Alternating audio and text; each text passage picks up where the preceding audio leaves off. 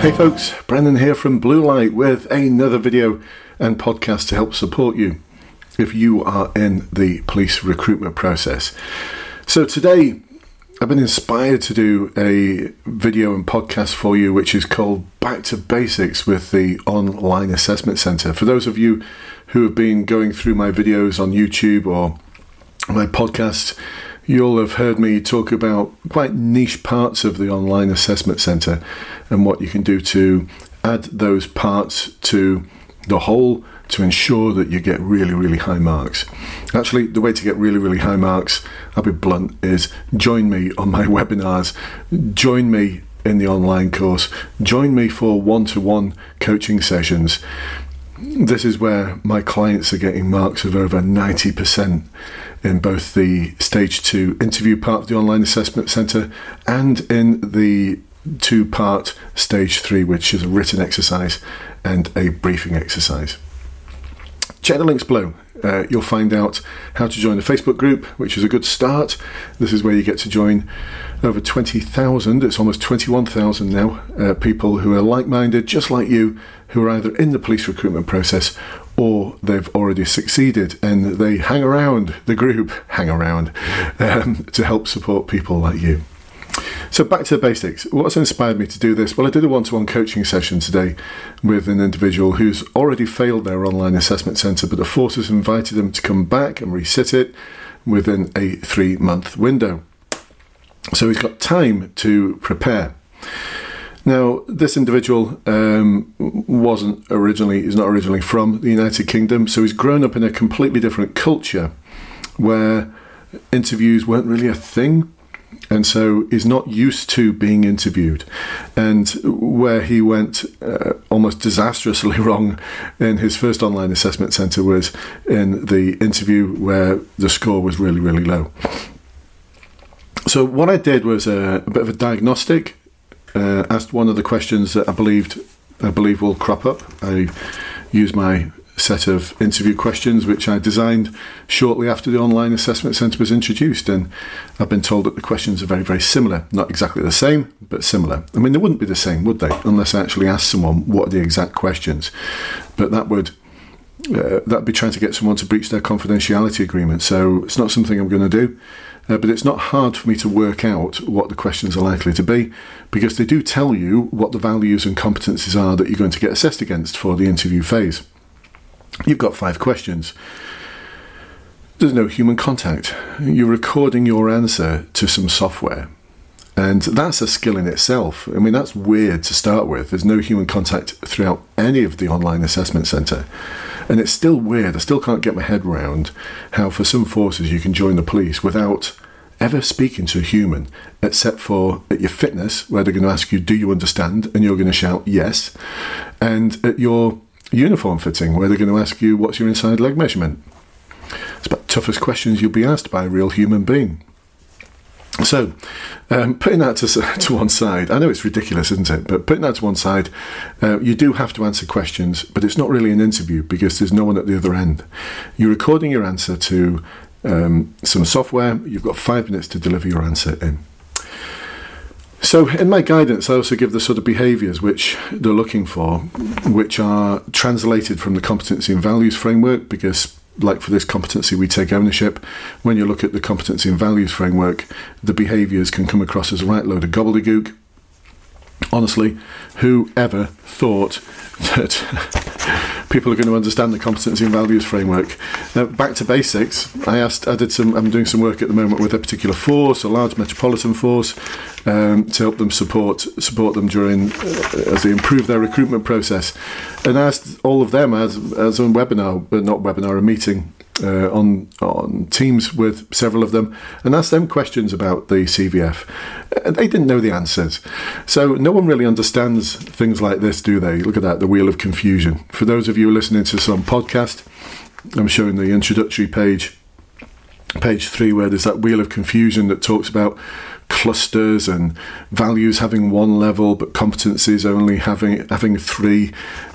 Honestly, if anyone understands this stuff, please do let me know, because I don't. And I've got a master's in education where I focused on personnel evaluation systems, and I don't quite get it either.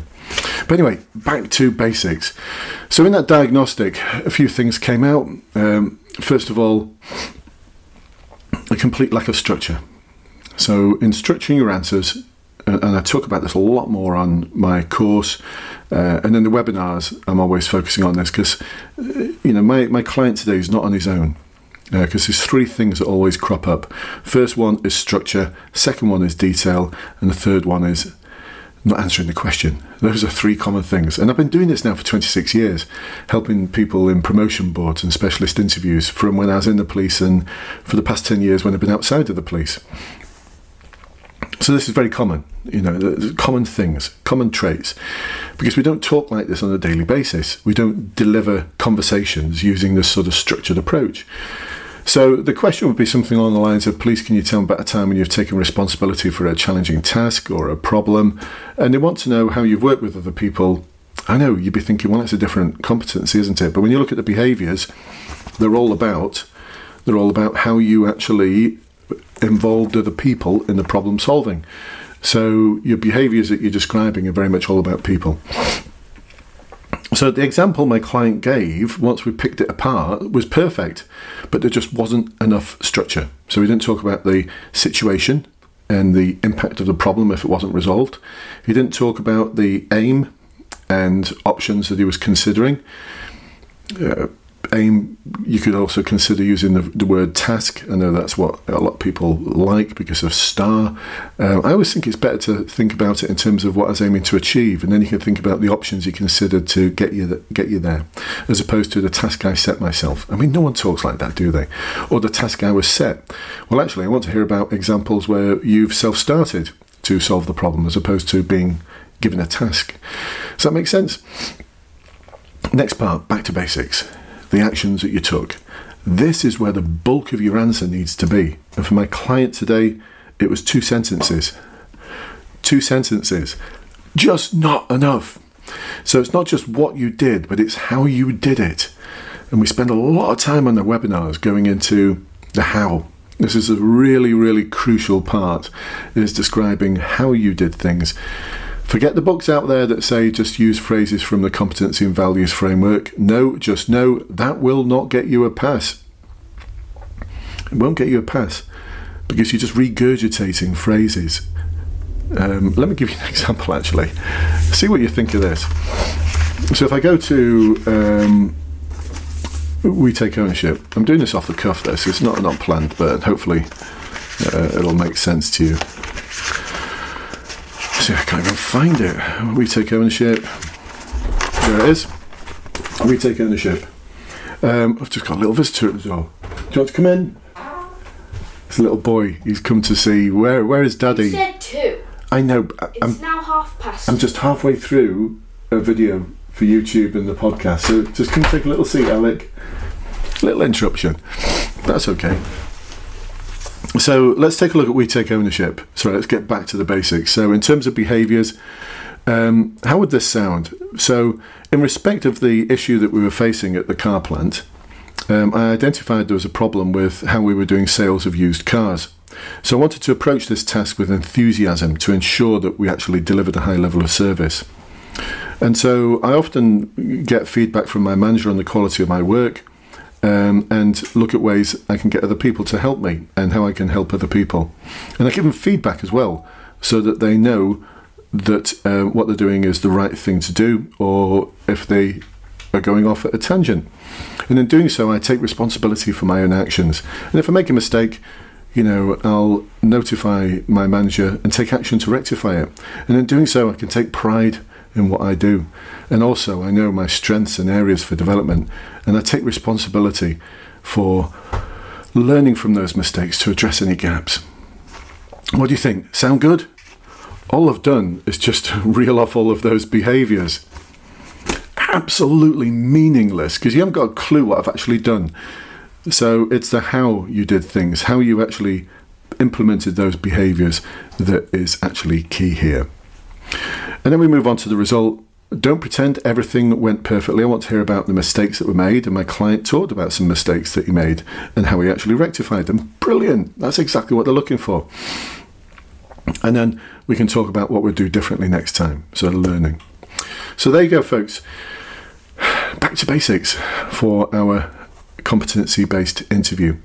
In respect of this individual's written and briefing, he kind of did okay last time, just enough to scrape through, but we're not after scrape through.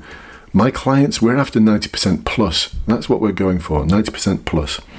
Subject of different webinars, but the one thing that stood out, one thing he said was, it says in the guidance you don't need any policing experience, but then it gave me situations where you'd require policing experience or knowledge of policing. Yep, I know, one of those conundrums from the College of Policing. They tell you one thing and they actually mean something else, because in the stage 3 written, it's all about dealing with a vulnerable person who's subject of harassment, antisocial behaviour and crime, and wider problems in the community. And the briefing is all about how you deal with the noisy party and deal with all the people and all the players involved.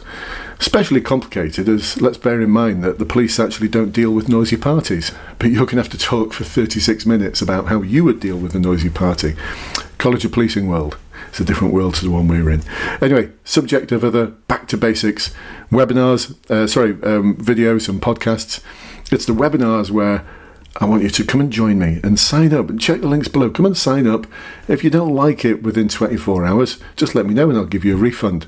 And if you fail and you've done all the work I've asked you to do, I'll give you a refund. There's absolutely nothing to lose there, is there? It's a no-brainer. It's a no-brainer for me because only 2 people have failed over the past year, and both of them actually came back. One of them still failed, but one of them passed. The one who failed twice, I think they've kind of worked out that policing isn't for them. We parted as friends, but the other one did pass eventually. So it's a no-brainer, isn't it? I'm all in on this journey with you. The question you got to ask is, are you? So listen, folks, I'll catch up with you on one of the webinars. I hope you've got something out of this Back to Basics video and podcast, and I'll catch up with you next one. Bye-bye for now.